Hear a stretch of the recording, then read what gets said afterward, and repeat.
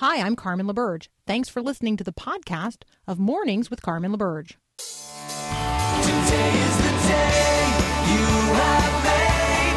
I will rejoice and be glad in it.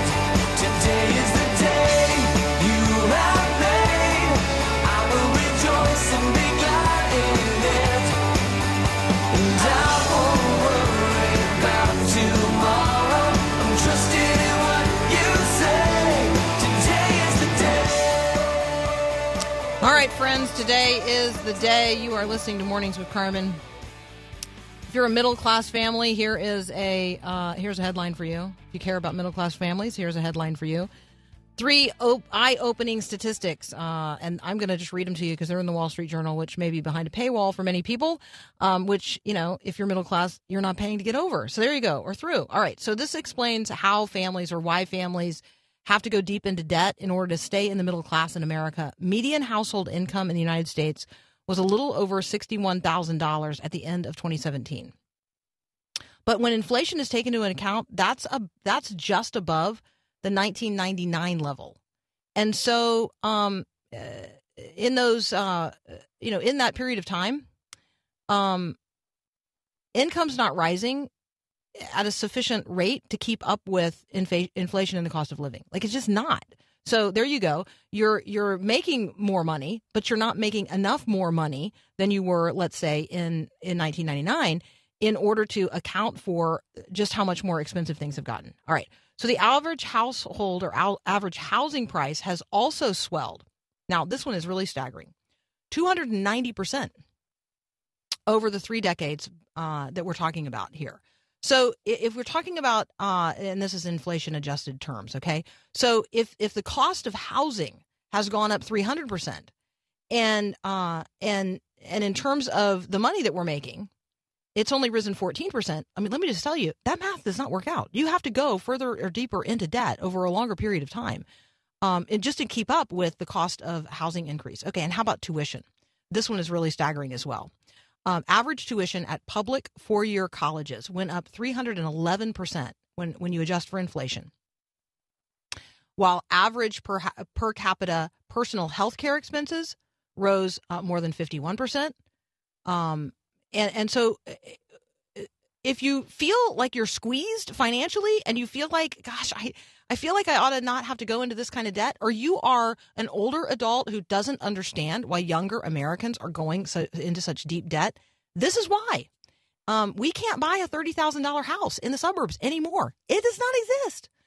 And so let's be aware that conversations about the economy, there is a reason why the economy is the number one concern of people in America, particularly when we look toward the 2020 election. There's a reason the economy is the number one concern, and it's because the economy affects everything. It affects the food we can afford to put on the table, the house we can afford to live in. It affects where we can afford to send our kids to school. It affects everything. It affects whether or not we choose to send our kids to college and if they go into debt when they go. So on and on and on. So if you hear conversations about healthcare, and all of those conversations are not related to how great healthcare is in America, which it is, they're all about the cost of healthcare, which is extraordinary. One of the things you're not going to hear is that, the main driver of that is actually, I know we hear a lot about pharmaceutical companies, and we hear a lot about insurance companies. We don't hear a lot about hospitals. Hospitals are actually the primary driver of increasing health costs in America. We got to talk about that. We need hospitals. We have to have hospitals. If you live in a rural community, you know how far away the really good hospitals are. And so all of those things, I think, are critical as you and I are having conversations about 2020 as Christians.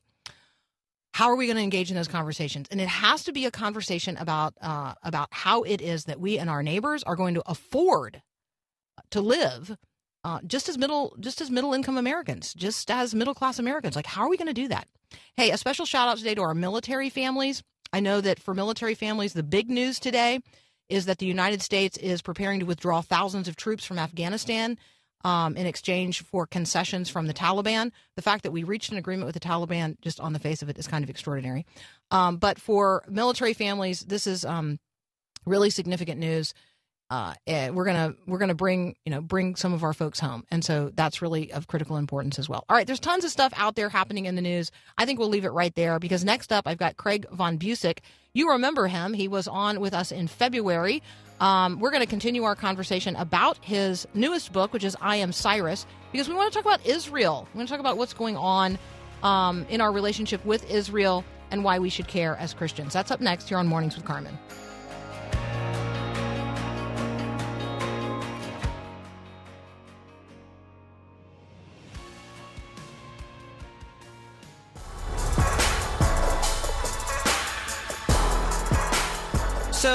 So Craig von Busick is a published author. He's the editor of content for inspiration.org, which is the website for Inspiration Ministries. He's also a contributing writer for CBN, the Christian Post, a whole bunch of other outlets. He's got a doctorate in religious journalism, which is actually really, really cool. We could just talk about that. From Regent University, his newest book is I Am Cyrus, Harry S. Truman and the Rebirth of Israel. We talked about it back in February. It examines the Zionist movement and the life of Harry Truman and how they came together at this really crucial point in history, really, crucial partnership prior to the rebirth of the modern nation of Israel in 1948. And so a little history lesson, a little reminder here before Craig joins us. So when we think about Israel, I know that as Christians, our mind goes to the Bible, and I get that, and I totally understand that. Israel is also a modern nation state, and it's a nation state that was formed in 1948. It was established by this, by this declaration, and so by this agreement, by this post-World War II agreement, and since then. It's not as if there hasn't been conflict, right, in this region forever. Like, we have read the Old Testament. We know that there has been conflict in this region forever. For those of you who were listening on Wednesday, for those of you who listened to the program on Wednesday, I've been in an ongoing conversation, extended conversation with Bill English about the life of David and the leadership lessons that we can learn from the life of David. And we actually spent a couple of weeks talking about David and Goliath. So if you just want to know how far back these conversations go in terms of conflict in this region, in terms of people groups, read the Old Testament. So we are not talking about something that is new, but we are talking about it in contemporary language and contemporary ways. And to help us do that, joining us now, Dr. Craig von Busick, author most recently of I Am Cyrus. Craig, hey, welcome back. Hi, Carmen. Thank you so much for having me. Yeah, thanks for being here. So there's a lot of folks listening who are going to remember our conversation about the book from February, but there's going to be some people for whom this is a brand new conversation today. And so let's just start with, why write a book about Zionism? Why write a book about the movement toward a nation state and the role that Harry Truman played in that? Like, why undertake this most interesting challenge? Well, I first heard the story when a friend gave me a cassette tape, so that tells you how long ago it was, from a group called Friends of Israel. And it told the story about the rebirth of Israel and the part that President Truman and his Jewish business partner played in that whole very controversial situation. Now, you have to go all the way back to the Romans pushing the Jews out of that part of the world back in AD 70 to realize that this has been going on for nearly 2,000 years. But what happened is that about 400 years ago, the Ottoman Turks, this was an empire run by what is now the nation of Turkey, they took control of that part of the world, and they really didn't care much about it. It was just another place to gather taxes, and so it fell into disrepair. The problem was that they wouldn't allow the Jews to come back in. The Jews had wanted to come back into that area since AD 70, and every year at Passover during the Seder meal, the very last thing that they would say would be, next year in Jerusalem. So they wanted to get back in, but nobody would let them get back in until the Turks took over, and it fell into a wasteland. And so the Jews started kind of sneaking in. And they started to build a homeland for themselves there, and it grew and it prospered to the point where they were promised by the British in World War I, because the British were fighting against the Turks, that if they won, they would give them back a homeland. Now, we as Bible-believing Christians, we all understand that this is a part of prophecy. And so it was interesting to me as a story of human nature and history, but as a believer, it was also very interesting to me to see how God used these really amazing circumstances to fulfill prophecy that is, thousands of years old. So, Craig, I find the whole thing fascinating. I mean, I've been to Israel, and I have seen those pictures of what this land looked like that the Jews wanted to come back in and repossess. And let's just say, it did not look like it looks today. I mean, this was literally a desert wasteland. There was nothing there. Right. And so who would want to build what we now know as Tel Aviv, right? Who would look at this nasty piece of parched earth, and say, oh, this land is God's gift to us, and we are the people whom God has destined to live here, and God is going to make of it a garden, and it's going to be a blessing to the rest of the world, all of which has come true in a very, very short period of time, and is really distinctive when you just physically look at Israel and how productive it is, and how flourishing it is in relationship to, or juxtaposed against, all of its neighbors. It's really astonishing. Yes. It's hard to deny. It's hard to deny that there's a hand of blessing on that land and its people. Yeah, I mean, there's a wonderful book called Israel Rising by Doug Hershey, and he takes tours to Israel. And so he would take tours, and they would be shopping, and, he had seen all these places 1,000 times. So he was just standing there looking at old postcards, and they were black and white photos, and he thought, that looks familiar. And he looked more closely, and it was places that he would take tours to, but now it was lush with all kinds of vegetation, trees, people planting food and so forth. And so he wrote this book, and he literally took a photographer to all these different locations, and he put up on the left side of the page in his book, it's the black and white photo that is desolate desert. And on the right side, it's the color photo that's filled with all this vegetation. And all of that happened within the last 100 years. It's truly a remarkable miracle. Yeah, it is. It's just really stunning. Let's talk about the word Zion or Zionist or Zionism. Tell us what we're talking about when we use those terms, and the controversy that those terms raise today. Sure. Well, Mount Zion, of course, is one of the mountains in Jerusalem, and so that is where the name is taken from by Jewish believers who felt as though this was the land that God had given them, which we see throughout the Bible. In Genesis and Deuteronomy, you see where God says, I am promising to you, Abraham, and to your seed, to all the generations, this land. And so they, when you look at history, you know that the Jews have been in that part of the world for more than 3,000 years. When you think about it, how many other nations can say that? Egypt, India, China, not many others. And so the people, the Jews who were scattered, like I said, by the Romans and then kept out by the Byzantines, and then by the Egyptian Turks, Saladin, and then by the Egyptian Muslims, and then by the Ottoman Turks. Throughout those 1,800 years, they longed to go back to their homeland. And you talked about the the Craig, desolation. Craig, yeah.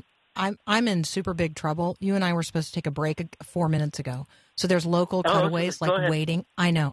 So hold that thought. We're going to get back to the conversation about Zionism here in just a minute with Craig Von Busick. We are talking about the book I Am Cyrus and other things. We'll be right back. All right, I'm back with Dr. Craig Von Busick. He is the author most recently of I Am Cyrus, Harry S. Truman and the Rebirth of Israel. He's also written several other books, and you can find all of that at vonbusick.com. Craig, we were talking about Zionism, and so if we can just pick back up on that conversation, that would be great. Absolutely. Well, you had mentioned how desolate the land had become, and it's kind of like the concept of someone who owns their home versus someone who rents it.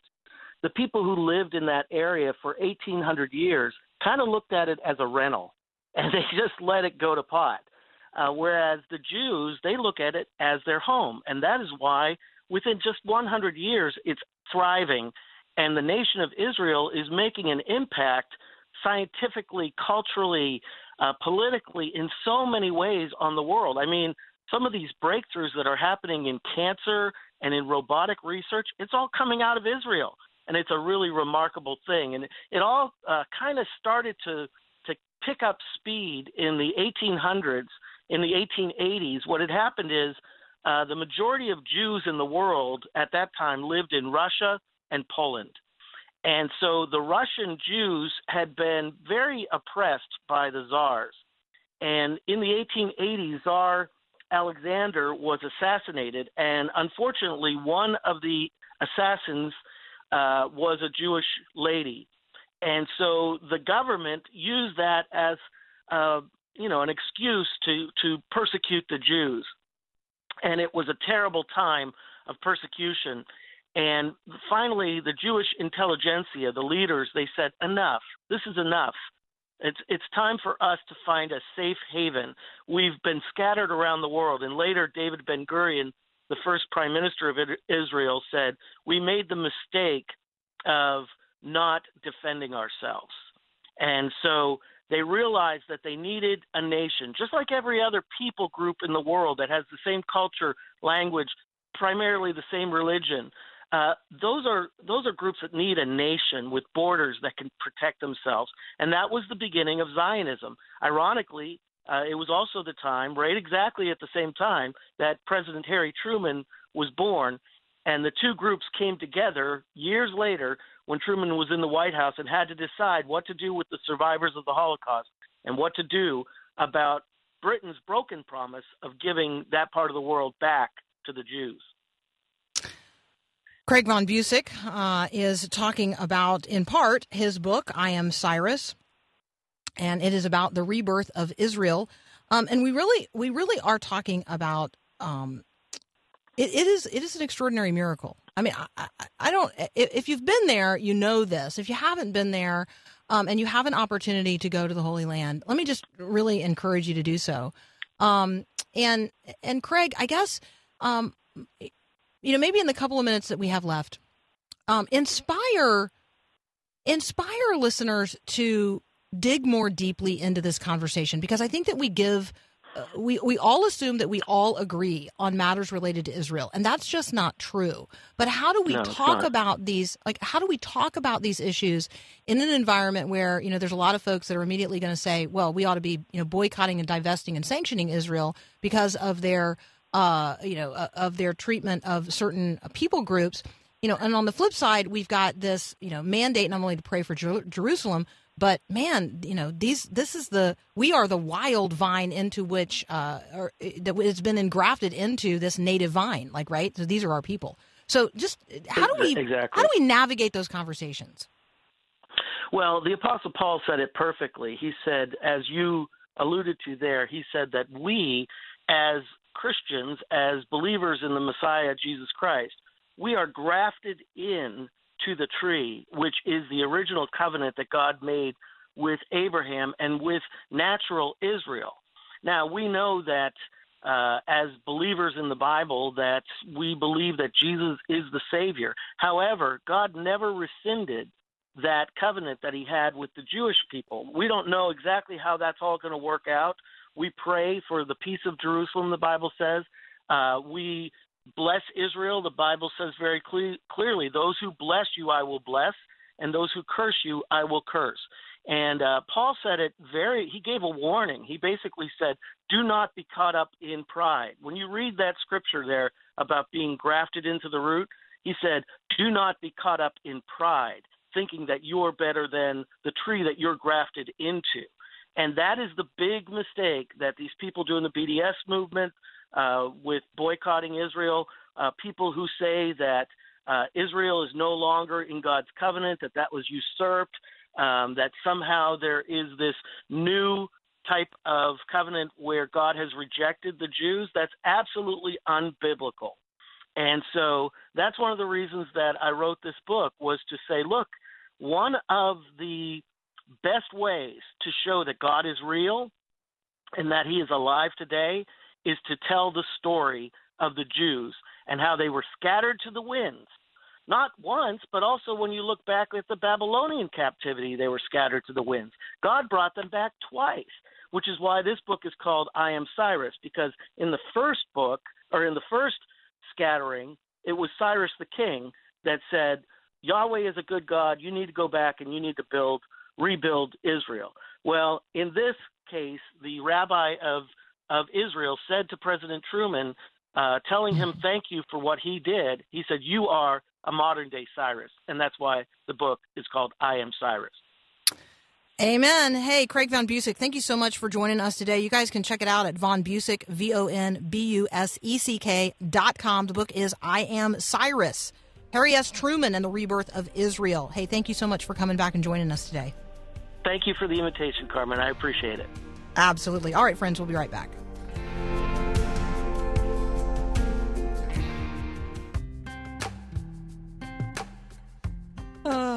Okay, so this is my last opportunity to give a little shout out of thanks to Nat Becker, who's been running the boards this week. So, Nat, thank you.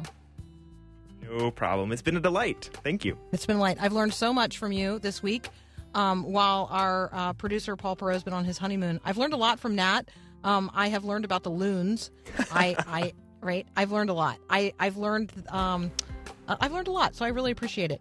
Hey, one of the great things about Faith Radio is its affiliation with the University of Northwestern St. Paul and being a part of Northwest Media Group, because it gives us access to students like Nat, who are studying to do what we do every day here on the radio. This is like what they're studying to do. They're studying to become a part of Christian media in a way that positively influences the culture. So you are a part of the Faith Radio listening community, and we rely on contributions from listeners like you. So if you have not yet become a part of the giving team, today's a great day to do that. Go to myfaithradio.com, click on the Donate Now button, become a part of what's going on here in listener-supported radio. We'll be right back. Recently, I read a fascinating story about a mom who never left her son's side. Hi, I'm Mark Gregston with Parenting Today's Teens. Travis loved to jump from the swings at the playground because his mom was always there to catch him before he hit the ground. Then came the first day of kindergarten, and when it was time for recess, Travis climbed into the swing and took a big leap into the air. Only this time, Mommy wasn't around, so he fell and broke his arm. When Travis's mom got the phone call, she was absolutely furious and shouted, "This whole thing happened because I wasn't there." His teacher replied, "No, it happened because you were always there." Don't shield your teen from the consequences of their actions. The later they learn, the more painful the lesson will be. Want more help from Mark Gregston? Find books and other resources online at parentingtodaysteens.org.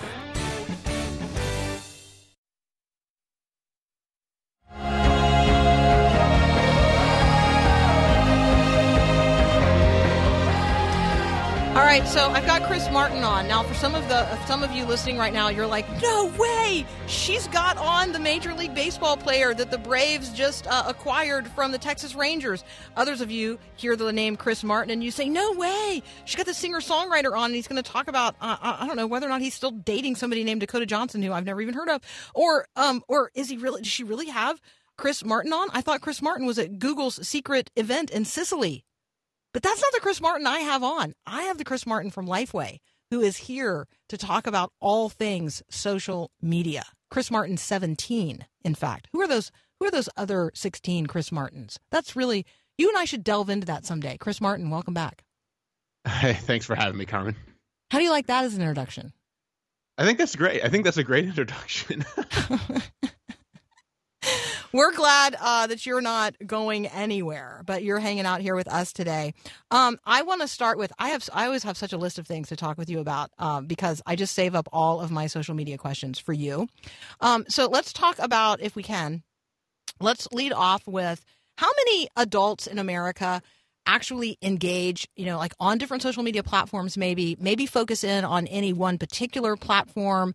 Help us understand like where people are engaging in social media in terms of let's start with Facebook. Yeah, sure. So Facebook is often seen as the most popular social media platform in the world, and in one respect, it is. Because how Facebook isn't the most popular social media platform in the world is technically, just from a very sort of technical standpoint, YouTube is a social media platform. It's a place where people share media with one another. And YouTube technically is used by more Americans and more people around the world than Facebook even is. It's used by 73% of Americans at some point in a given month. Whereas Facebook is used by 69% of Americans at some point in a given month. And so YouTube is technically bigger than Facebook, but most of us don't think of YouTube as a social media platform. We're not updating statuses there. Most of us go to YouTube to consume content that other people create rather than create content for other people to see. Whereas on Facebook, most of us, that's what we do on YouTube. Most of us on Facebook are creating content as well as consuming and interacting with content others create. So most of us don't think of YouTube as a social media platform because it tends to be pretty one-way, whereas Facebook tends to be much more of a two-way platform where we're messaging with people or posting on each other's walls or just posting statuses and commenting on others. Some usage statistics on Facebook came out earlier this spring, actually, and I don't know if we ever talked about them, and I think they're really interesting. Facebook is used, it is bigger than YouTube in the sense that it's used by a higher percentage of Americans every day than YouTube is. So 74% of Americans use Facebook at least once a day. 51% of Americans say they use it several times a day, 23% once per day, and 26% less often than once per day. In second place is Instagram, which is also owned by Facebook, acquired for $1 billion a few years ago. Facebook is used, like I said, 74%. By 74% of Americans once per day. Instagram is 63% of Americans use it once per day. Snapchat 61, YouTube 51, Twitter 42. So Twitter, of the 5 biggest social media platforms, Twitter is used the least daily by Americans. So Facebook is far and away kind of the most frequently used, but it's not the most popular among young people. Snapchat and Instagram are the most popular among young people. 73% of Americans aged 18 to 24 have used Snapchat at some point. 75% of Americans aged 18 to 24 have used Instagram. So whereas maybe a few years ago, Snapchat, as recently as maybe 2017, Snapchat was probably the most popular, and Instagram maybe came in a close second behind Snapchat. Snapchat has actually lagged a little bit behind Instagram. When Facebook acquired Instagram and introduced like Instagram stories and a couple of other features, they really started to eat into Snapchat's attention and sort of market share, as it were. And so Snapchat has started to lag a little bit, but even among the students I lead in the student ministry that I lead, Snapchat is probably still their primary one-to-one messaging platform, and Instagram is still a place where, they'll send stuff back and forth with people, but that's more of their Instagram is the Facebook of young people, basically. Instagram is where people post things publicly to be consumed publicly, whereas Snapchat is what they use more as a messaging service. And then Facebook is used by their older brothers and sisters or parents and grandparents. Which is why Facebook acquired Instagram, right? I mean, wanted to be Exactly. generationally relevant. Yeah. Hey, and they tried to acquire Snapchat. So when we got to take a quick break. When we come back, I had a conversation with my 14-year-old, 15-year-old now nephew. Yesterday, I told him that I was going to have a conversation with you today, and that we were going to talk about Mixer. And so I asked him, did he already know what Mixer was? And he's like, yes. So I felt instantly shamed because I didn't know what Mixer was. And there's probably a lot of people listening don't know what Twitch is and don't know why you and I or anybody else would care that other people are playing video games and that we can watch them play video games and that they make crazy money when people watch them playing video games. So when we come back, Chris Martin is going to explain what Mixer is and why we need to know what it is and why it matters. And maybe we would even get to talk about what is a week like in the life of a popular YouTube channel. That's up next here on Mornings with Carmen. I'm Carmen LaBerge. I'm continuing my conversation with Chris Martin. Here is the sequence of events. I learned about Fortnite from a YouTube video that Russell Moore, the head of the Ethics and Religious Liberty Commission of the Southern Baptist Church, posted on his YouTube channel. Now, there's a sentence my grandmother would have never even understood. Here's another one. Fortnite superstar Tyler Ninja Blevins is ending his hugely profitable partnership with Amazon-owned Twitch, taking his video game live streams to Microsoft's Mixer platform. And within 40 minutes of that announcement by the Associated Press, Mixer was the top trending topic on Twitter. So in all of that, we've got Fortnite, we've got Ninja, we've got Amazon-owned Twitch, we've got video game live streams, we've got Microsoft's Mixer platform, and then we've got trending topic on Twitter. Now, if you want a social media story to explain, I just really couldn't find a better one. So, Chris Martin, I'm just going to reduce it all down to this. What is Mixer and why should we care? Yeah, there's, like you just said, there's so much to explain here, and I'm going to try to do it and then also try to explain why it even matters in a matter of about 5 minutes. So, Twitch, let's start with Twitch and Ninja. Twitch is a video streaming platform, much like YouTube, for instance. But YouTube is less popular for live streaming and more popular for pre-recorded content that's heavily edited and uploaded to YouTube. Twitch is a video hosting platform that's 100% live video rather than pre-recorded video. And the content of Twitch video is the people who are live streaming there. There are about 1.5 million people live stream on Twitch. 99% of those videos are people live streaming themselves playing a video game of some sort. And the other 1% is people just like live streaming and having a conversation with the people who show up in their chat room. And just like sometimes they're like hosting a podcast or just like a Q&A or something like that. So Twitch is a video game streaming platform owned by Amazon. Amazon bought it a number of years ago for $1 billion. And so video game streaming has been an industry for a long time, long kind of scoffed at. But someone like Tyler Blevins, who goes by the nickname Ninja, who got really popular playing Halo 10 years ago professionally and for hundreds of thousands of dollars in prize winnings at tournaments, exploded on Twitch this past year. In 2018, he exploded. He played with a couple of really famous musicians like the rapper Drake and was having concurrently people watching his channel live at once, 250 to 300,000 people watching him live play Fortnite, which was not only a video game, and we've talked about Fortnite before, so we won't rehash all of that, but a video game that became a cultural phenomenon. It's free to play. You can play it on any device from a computer to a video game console to a smartphone, and it's free outside of buying cosmetic items in the game. And so Fortnite was a cultural phenomenon that somebody who has a bubbly, fun, magnetic personality in Tyler Ninja Blevins, 28-year-old kid living outside Chicago. He used that game and the Twitch platform to become one of the most prolific content creators on the internet today, making multiple millions of dollars a month through his brand deals or his Twitch partnership, because it's like a contract you have with the platform to play exclusively on that platform, much like a news person, the person who hosts NBC Nightly News would have a contract to deliver the news only on that platform. Ninja's not an employee of Twitch like that person would be, but he had a contract to only stream on Twitch. Well, this week, and Twitch has 1.5 million people. It is the only platform that anyone cares about when it comes to video game streaming. If you're streaming anywhere else, you're pretty much irrelevant. Well, Mixer is Twitch, but it's owned by Microsoft, not Amazon. And instead of 1.5 million people streaming there with some regularity, it only has 69,000 people. So 69,000 people compared to 1.5 million.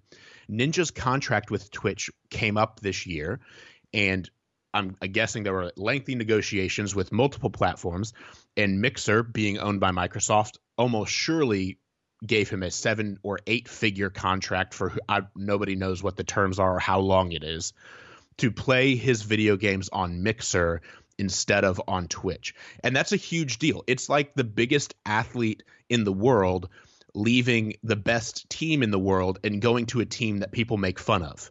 And it's a huge deal. It's a huge industry. I mean, Ninja is about to play his first ever stream on Mixer this afternoon at 3 o'clock Central, maybe 2 o'clock Central.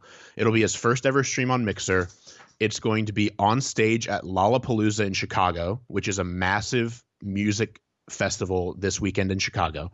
And he's going to be playing a duo tournament, so him and one teammate, on Friday Fortnite, which is like a tournament that happens every Friday during the summer.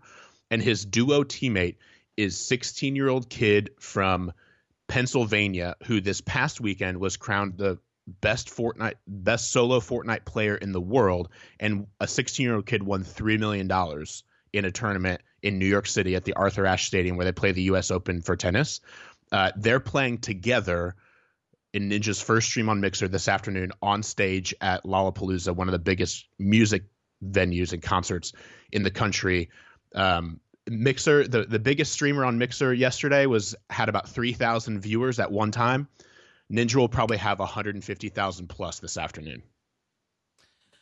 So I know there's people listening right now. They're like, why are Chris and Carmen talking about this? But the reason that we're talking about this is because if we as Christians want to actually understand what's happening in the culture, and we want to understand the movement of the culture and the direction of eyeballs and hearts and minds and time, we've got to understand kids who are playing Fortnite 6 hours a day, now in the spirit of training to be esport competitors in the way that this young man from Pennsylvania, the 16-year-old, is now, he's got $3 million in his pocket, and now he's probably under contract to play in public in front of other people in much the same way that Ninja plays in public in front of other people. This is now professional sporting. And there's a reason that we're talking about it. If we're going to talk about 1.5 million people, let's say, we're actually talking about more than the number of Presbyterians in the country in terms of the old mainline denomination. It's certainly more than the Episcopalians. Right? So if we're going to spend time talking about what's happening in denominations across the country, because we think that they are cultural influencers, we ought also be talking about culturally influential people who have a lot of eyeballs on them all the time, like this guy named Ninja, who's playing a video game in front of other people. He is a profound cultural influencer. If Ninja decides to turn and make political statements, trust me when I tell you, people are going to be paying attention. And so when Chris and I are having these conversations about things that you're not sure are relevant on Christian radio, we're actually trying to provoke you to consider that where people spend their time today, which is by and large, as we're going to talk about emerging generations, it's more and more, it's increasingly online in front of screens on these kinds of platforms. And so we feel like you not only need to know, maybe you need to cultivate, what would it look like for that to become a mission field?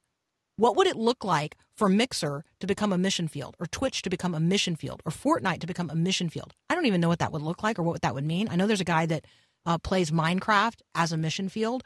So maybe that's just a way that we could cultivate the conversation in the future. Chris Martin, it's always great to talk with you. We love what you're doing at lifewavevoices.com. Hey, if you guys have not been to lifewavevoices.com recently, the website is really tremendous. There's a ton of really great resources on there. It's relevant, it's current, it's spiritually edifying. There's all kinds of really great voices on there, thus the name, lifewavevoices.com. You can find Chris Martin on Twitter, which I now know is the least relevant of all the platforms, but it's the one where I am too. But he's Chris Martin 17, and someday he's going to tell us who those other 16 Chris Martins are. How's that, Chris? That sounds great. Thanks for having me, Carmen. We love having you on. Thanks so much. All right, we're going to take a quick break. We'll be right back. All right, friends, our time is up today. Our time is up this week. Your time is not up to go out and culturally influence the culture in the name of Jesus. Do so on every platform that God gives you. Do so bringing the word of God to bear in every conversation, even conversations about weird stuff like Twitch and Twitter. Have a great weekend. Thanks for listening to this podcast of Mornings with Carmen LaBerge from Faith Radio.